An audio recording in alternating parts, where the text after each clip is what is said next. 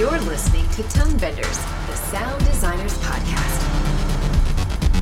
Let's do this.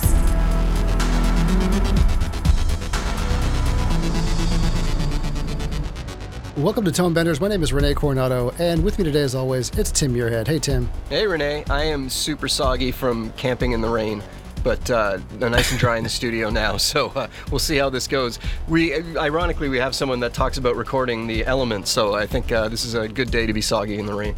It's three-time returning champ Thomas Rex Beverly is with us today. Hey, Tom, how are you, sir? Doing great. So Tom recorded rain with us before. He's done deserts, and now we're going to talk about some glaciers and some ice. So where were you recording these glaciers and ice, Thomas? I went on a big recording expedition in Greenland in July, and then another trip in Norway in August. But most of the glacier recording was in Greenland. There's no shortage of glaciers there. So take us through the prep, the inspiration, the whole reason for the journey in the first place.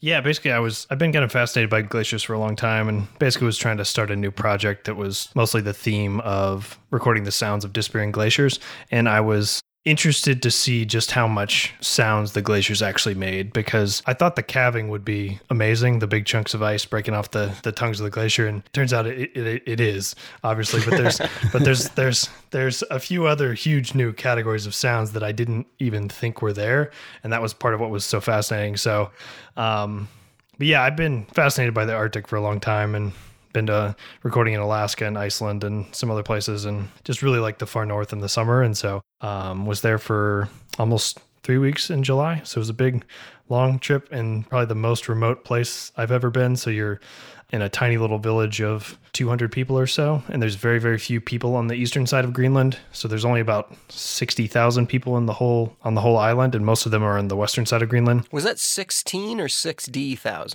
About 60,000. Most of them live in Nuuk, in the capital. But yeah, in the whole eastern side of Greenland, there's only a few thousand people, and most of them live in one town. I flew from the U.S. to Iceland, and then you take another flight over to this tiny old World War II era airstrip that's on eastern Greenland. You land, and you're in the little village with 200 people or so. And the guide I was working with he told me that I could record some of the sled dogs, and I was like, oh yeah, that's great. I'd love to record some of those. And he greatly underestimated how many sled dogs there were, because there's 200 people, and there was 250 sled dogs in this village. And so basically every little house has their own sled dog team, and that's like 8 to 10 dogs or something. They don't really sound like dogs. They sound something between like a coyote and a wolf, because they're very wild animals. They spend their entire lives outside and do a lot of real work pulling sleds and stuff. But basically what happens is you get this, like, one of them will get set off, and they'll kind of daisy chain through the whole little fjord. And by the end, you get this 250 wolf megapack that's howling.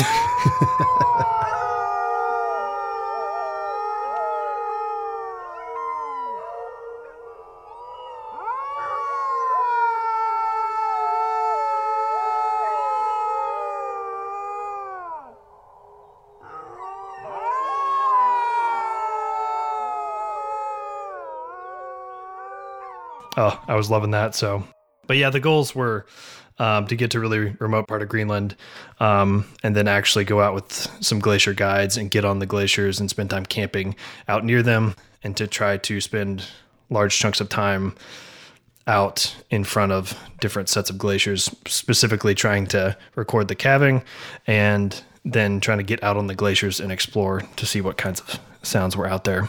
So you'd been out to Alaska before. How did that experience inform how you were going to prepare for the Greenland trip? Alaska informed it as far as remoteness and dangers of like grizzly bears and polar bears and that kinds of things. As far as my interest in the glaciers, I didn't see as many glaciers where I was in Alaska, but last summer I was in Iceland, and that was the first time I'd seen low altitude glaciers that don't have any snow on them, and it looks like this crazy river of ice coming down the fjord. Yeah. And you can see all the colors and the crevasses and all these pieces of ice breaking up and everything. And so, but yeah, the polar bear danger is no joke. So some of the tactics that you take to stay safe in grizzly bear country, and I mean, there's polar bears in northern Alaska as well, obviously, but where I was, there was only grizzly bears, and polar bears are a whole another level of dangerous.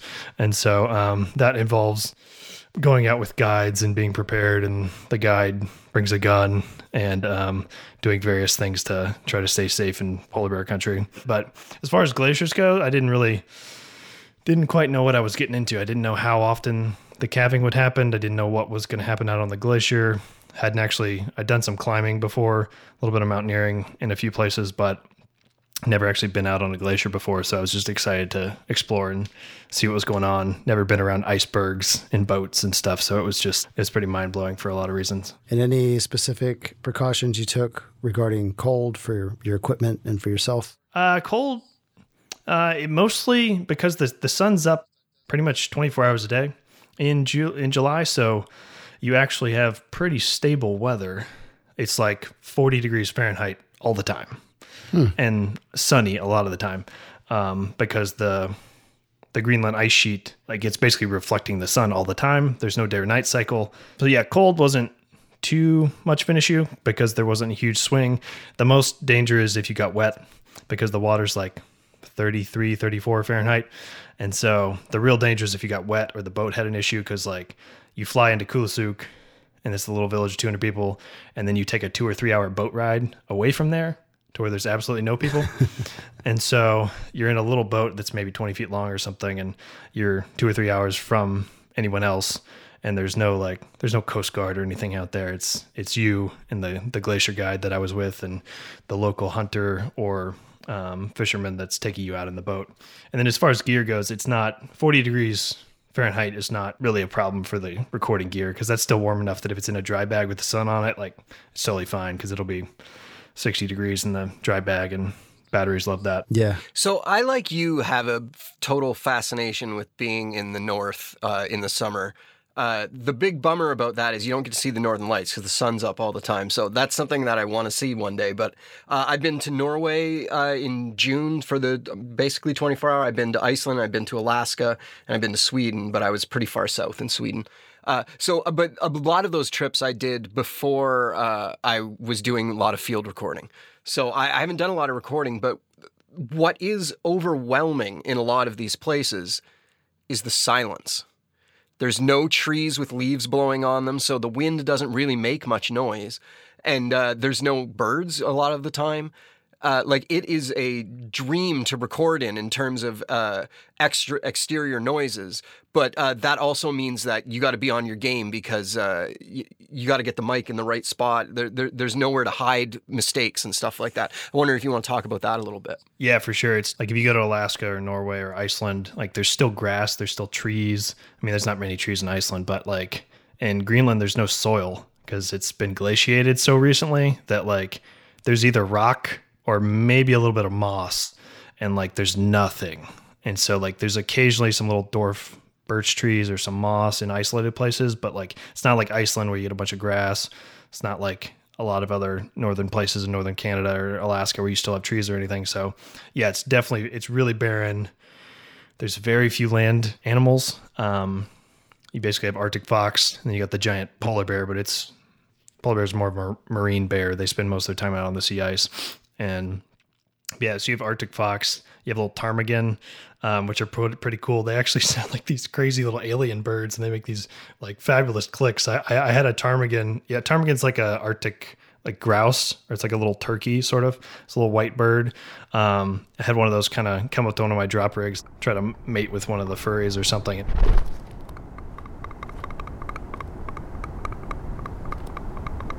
It was just like doing a little mating dance in front of it or something. It just makes these fabulous like articulated clicks that change rates and stuff.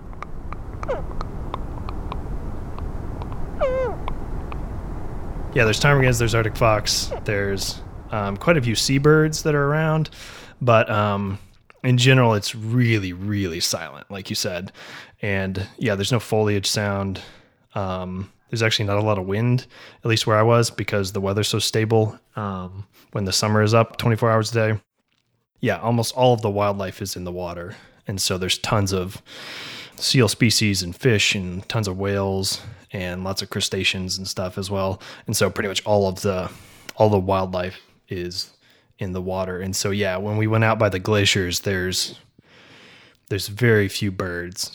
Like occasionally you get like a snow bunting that'll that'll fly by, or sometimes you'll get these eiders, which are these really pretty ducks that make these down. They make down jackets out of the feathers and stuff. But there's very few amounts of wildlife, and there was unseasonably large amount of ice. So I was hopeful of recording whales while I was there, and so there wasn't supposed to be any ice, and the amounts of sea ice has been going down a lot over the last couple decades and stuff. Like in Kulusuk, they used to be able to use the sled dogs for 7 to 8 months a year, like within like one person's lifetime in the last 50 years or so.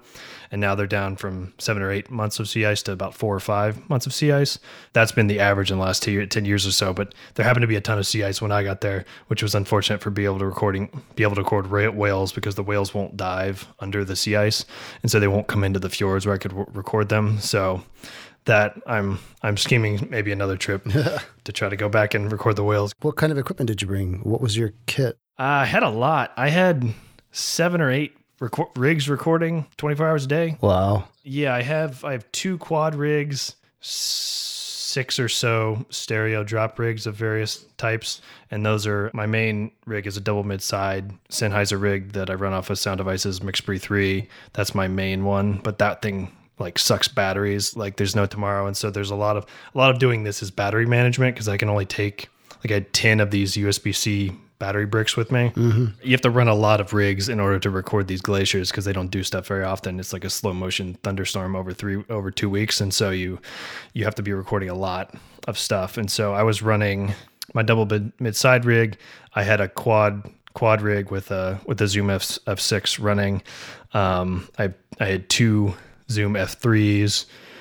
I had a Sony D100 and then 3 Sony A10s. So, and those are all running little lavalier mics that are running plug-in power. A lot of those are LOM, Uzi, or Clippy mics, because partly like you can run a Sony A10 is this tiny little recorder that you can run plug-in power external mics off, and you can run that thing for upwards of 10 days on one battery brick, which is pretty insane. And so like the battery consumption off plug-in power is like 5 volts or something versus 48 volts on the big Sennheiser mics. And so there's a lot of things that you can do, where there was a lot of instances where I would take the boat out and I would go up to the side of a glacier and I'd actually drop a rig off. And there were several rigs that I left for 5 days recording by themselves. And that's part of the only way to get the calving, because like some of these glaciers are, the calving face is a mile wide or something. Like one side of the glacier sounds very, very different than the other side. It's almost like it's 2 different glaciers, because even if you're recording the same event, it'll sound completely different from a mile away. Yeah, that was a lot of figuring out the acoustics of the space and figuring out different drop rigs that I could leave in different situations on different sides of the glaciers. I would normally keep my main double mid-side rig that would be with me, and that would be recording some of the glaciers that were near our camp, because that one I can only run for 18 hours or so on one battery. Did the guys help you with placement? It seems like it would be kind of a risk to put a drop rig somewhere where you're going to record calving and like have the ice face drop off with your equipment into the sea. Oh yeah. They were super helpful as far as pretty large tidal shifts as well. So you're concerned with the tide moving up and down. You're concerned with the calving waves, because mostly there's no waves, but sometimes these, like a biblical sized thing will break off the glacier and then like it'll create a pretty large wave. And so you have to be aware of like, how big is that wave going to be? Or like, how much is the tide going to shift? If that iceberg breaks off when there's high tide, is it going to be able to swamp my rig? So I almost lost one rig to a calving wave because it was too low in the water. And my guide was like, "Oh, it's most likely going to be fine. Like, unless something biblical happens, like the rig will be fine." And then something the size of a football stadium broke off this glacier. It was absolutely mind blowing, because we were actually in camp that day, and we were camped like up on the side of the fjord next to this big glacier called the Knud Rasmussen Glacier. It's like, I don't know, maybe half a mile wide, and has about 100-foot calving face. So like the different glaciers have different personalities, as far as like some of them are more wide and not as high, or some of them are a little more narrow and they have a taller face. And so the Knud Glacier has a taller face, which makes for some better kind of impact sounds, because the stuff will break off 100 feet up and it'll go ka, and it'll make a big gunshot sound, and it'll fall down and boom and smack on the water. and like some of the other ones have different characters depending on the shape of the ice and everything. But yeah, we were in camp and I heard this rumbling start. I was like, oh, this one sounds different. And I unzipped the tip, and this thing, like the top broke off, and then you hear the rumbling, and it gets going, and then this whole slice, the size of a Manhattan skyscraper or a stadium, breaking off. And what kind of happens with the really big ones, you have some gunshots and some booms at the beginning, and then it's like you turned on Niagara Falls, because most of it is like it's displacing the water.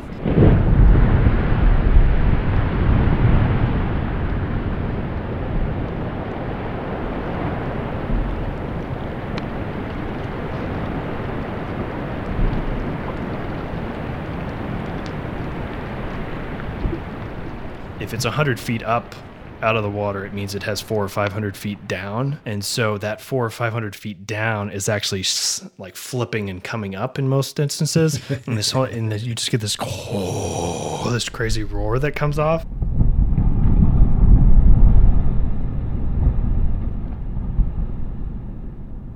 And it's bittersweet too, because this huge glacier is retreating at a really fast rate. But then like there's just the awe and the beauty of seeing the sound. And so like some of the bigger events, they last 4 or 5 minutes. Wow. And so like this huge thing, it's not fast.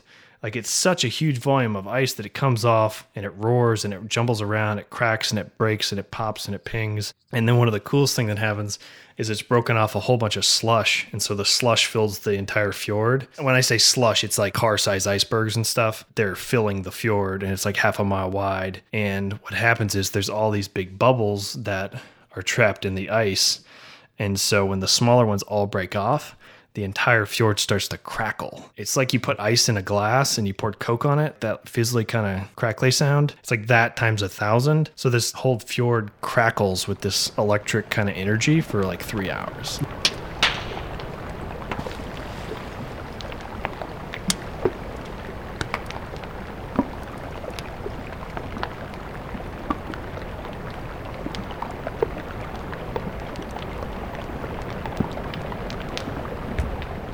Wow. Amazing. Everything about the glacier is super slow. The tails of the events can sometimes be multiple hours.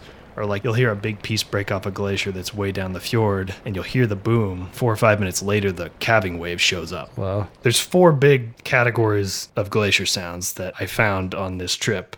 You can describe it in thunder kind of language because it's distant, it rumbles and it booms and it cracks and it ripples. And so there's calving, where a chunk would break off at the top and it would free fall and it would smack the water in a really boomy impact sound.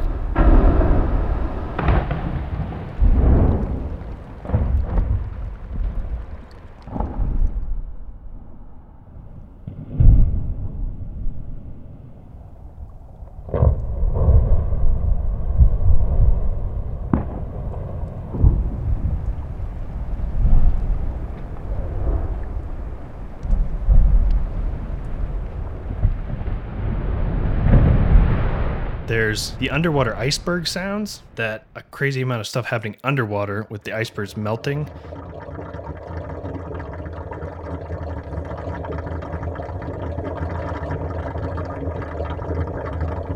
The third category is this thing I'm calling a kind of ice xylophone. It's this melodic tonal kind of ice.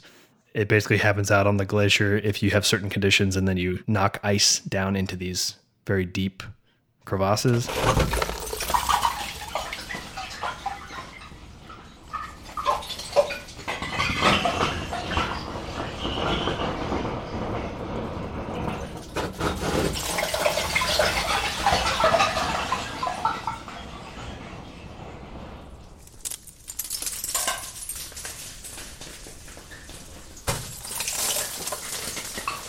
And then the fourth one is this kind of singing glacier sort of stuff that happens. It's basically like out on the glacier under certain conditions, you actually get droning pitches that you can hear. If you can find the certain size cracks, they have a stunning amount of variation. So like you'll come up to a crack and it'll sound like an alien language going like, and it'll do like all sorts of crazy stuff.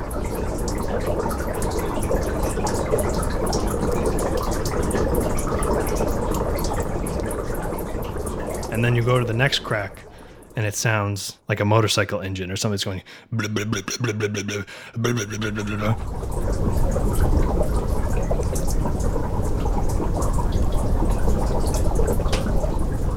Because it's basically water resonating through these weird shapes that have been formed by the ice. Even for 10 minutes or 15 minutes, the water is melting the ice. Yeah. So it's changing the sound as the water's flowing through there. But then the volume also changes quite a bit over longer periods of time. And the crack does weird stuff where it'll actually creak and move, and you'll get these kind of like door creaking sort of sounds that'll happen occasionally.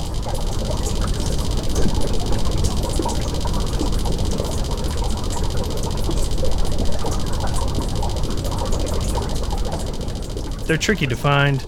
I'm making it sound like every crack sounds amazing, and it's not like that at all. You have to do a whole bunch of hiking through super treacherous glacial moraine. We got to talk about what you mean by recording these crevices, because I think maybe people that don't follow you on social media fully understand what you mean. Because like I've seen some pictures of you lowering mics via rope down into these. This isn't just you pointing it from the top. If it's a little crack that's an inch wide, the mics are right there because you can't put them down in there. But a lot of the bigger stuff, I was hanging stuff down into the crevasse.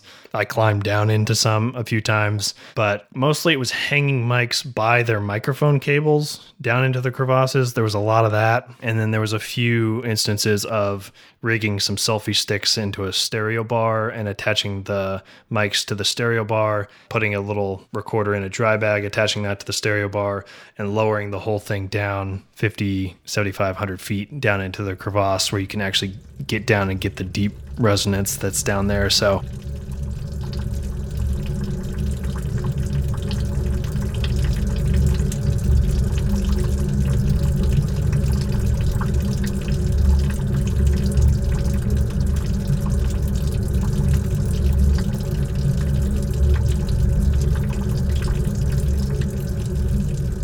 how much do you think the glacier melts down vertically in 24 hours? Like how many inches would you think? Bet you it's a lot more than I would think. I would think like millimeters, but the way you're framing that question, I'm assuming I'm wrong.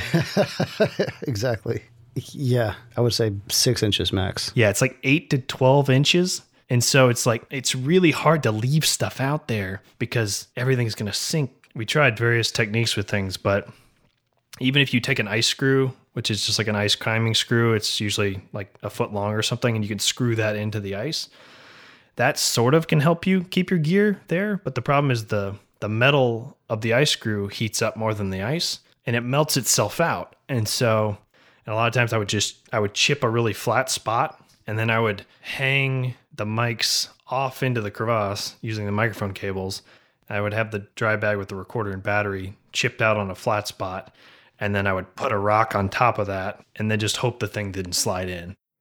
I've seen you post pictures of geophones that you brought on this trip. Do you want to talk about how that worked out for you? I had a scheme to stick to geophones or these LOM contact mics. I wanted to stick the geophones into the glacier and see if I could get any of these sub-bass sounds. So I had a quad rig of 2 geophones and 2 Sennheiser 8020s, and I was going to try to do it in parallel and mix them together.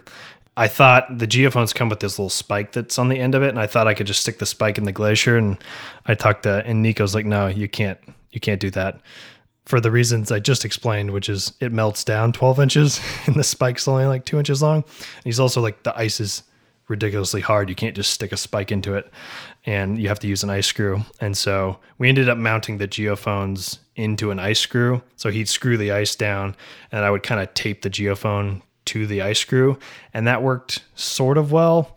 It's still really hard to get a good connection because the ice screw melts out after a few hours. That was a fun experiment because you definitely can get some of these interesting pulsing sub-bassy sounds, and then you get the calving event from the 8020, and then you can mix that with the geophone and you get these pretty epic sounding booming events. And so I had a couple of those. We were down, I don't know, a couple hundred feet from the calving face, but on the glacier. We start hearing this crazy bass pulse. You like felt it in your chest first. I was like, Nico, do we need to get out of here? And he's like, no, it's okay. We're on the edge of the glacier. It doesn't actually move that much where we were. you feel the earthquake a little bit. I was like, what's happening? And it's very disconcerting. And then Nico starts walking around. We're trying to figure out where this bass pulse is coming from. And we get over and there's a big crevasse about 50 feet from where I'd hooked up the geophones. And this huge pulsing sound is coming out. It was very localized though. So you get over and you stick your head down in and you start hearing this home, home, home. Wow. Home. It's basically this breath of the glacier sort of thing happening. And Nico said that there's a big river that's coming out underneath the glacier that's meltwater. And you had a giant Mulan, which is one of those waterfalls in the glacier. And he said the Mulan was falling down into the river probably and was creating these huge air bubbles that were making these pulsing bass sounds. And it's going home, home, home. and I get so excited. And I try to... And I get some rigs set up. I get up a little drop rig set up, and I get it in there. And I'm like, I'm going to get 12 hours of this most musical, breathing glacier sound. And it only did it for like 45 minutes. And then it stopped, and it didn't come back.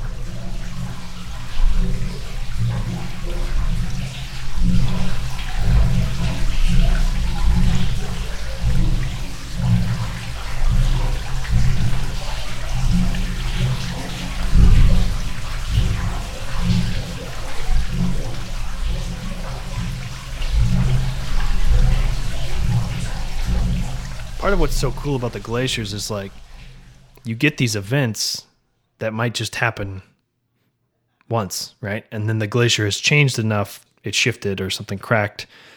I happened to be in this one spot and I heard this amazing glacier breathing sound and I recorded it a little bit. I got a few recordings of it and then it didn't happen ever again.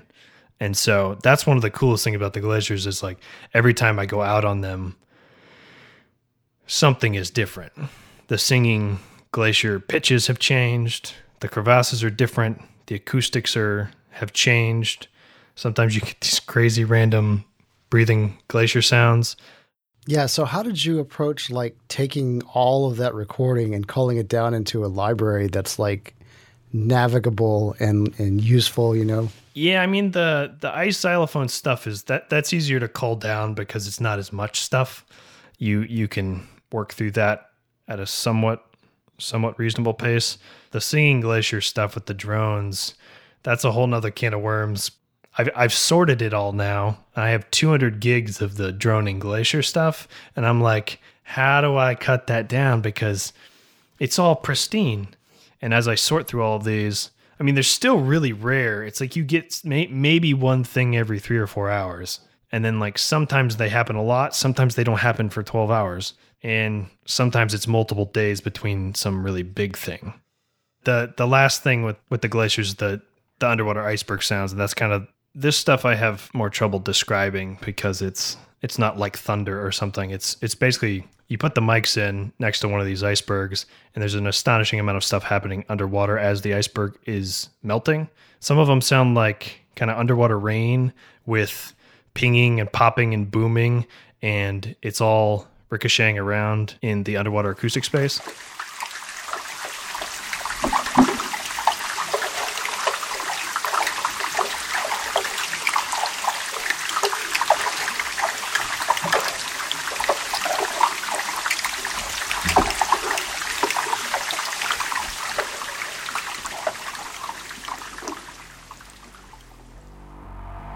Next time I'm talking to someone who's going to bring up the phrase a drop rig, I'm going to be like, you don't know what a drop rig is. This guy's literally dropping his rigs into ice crevices.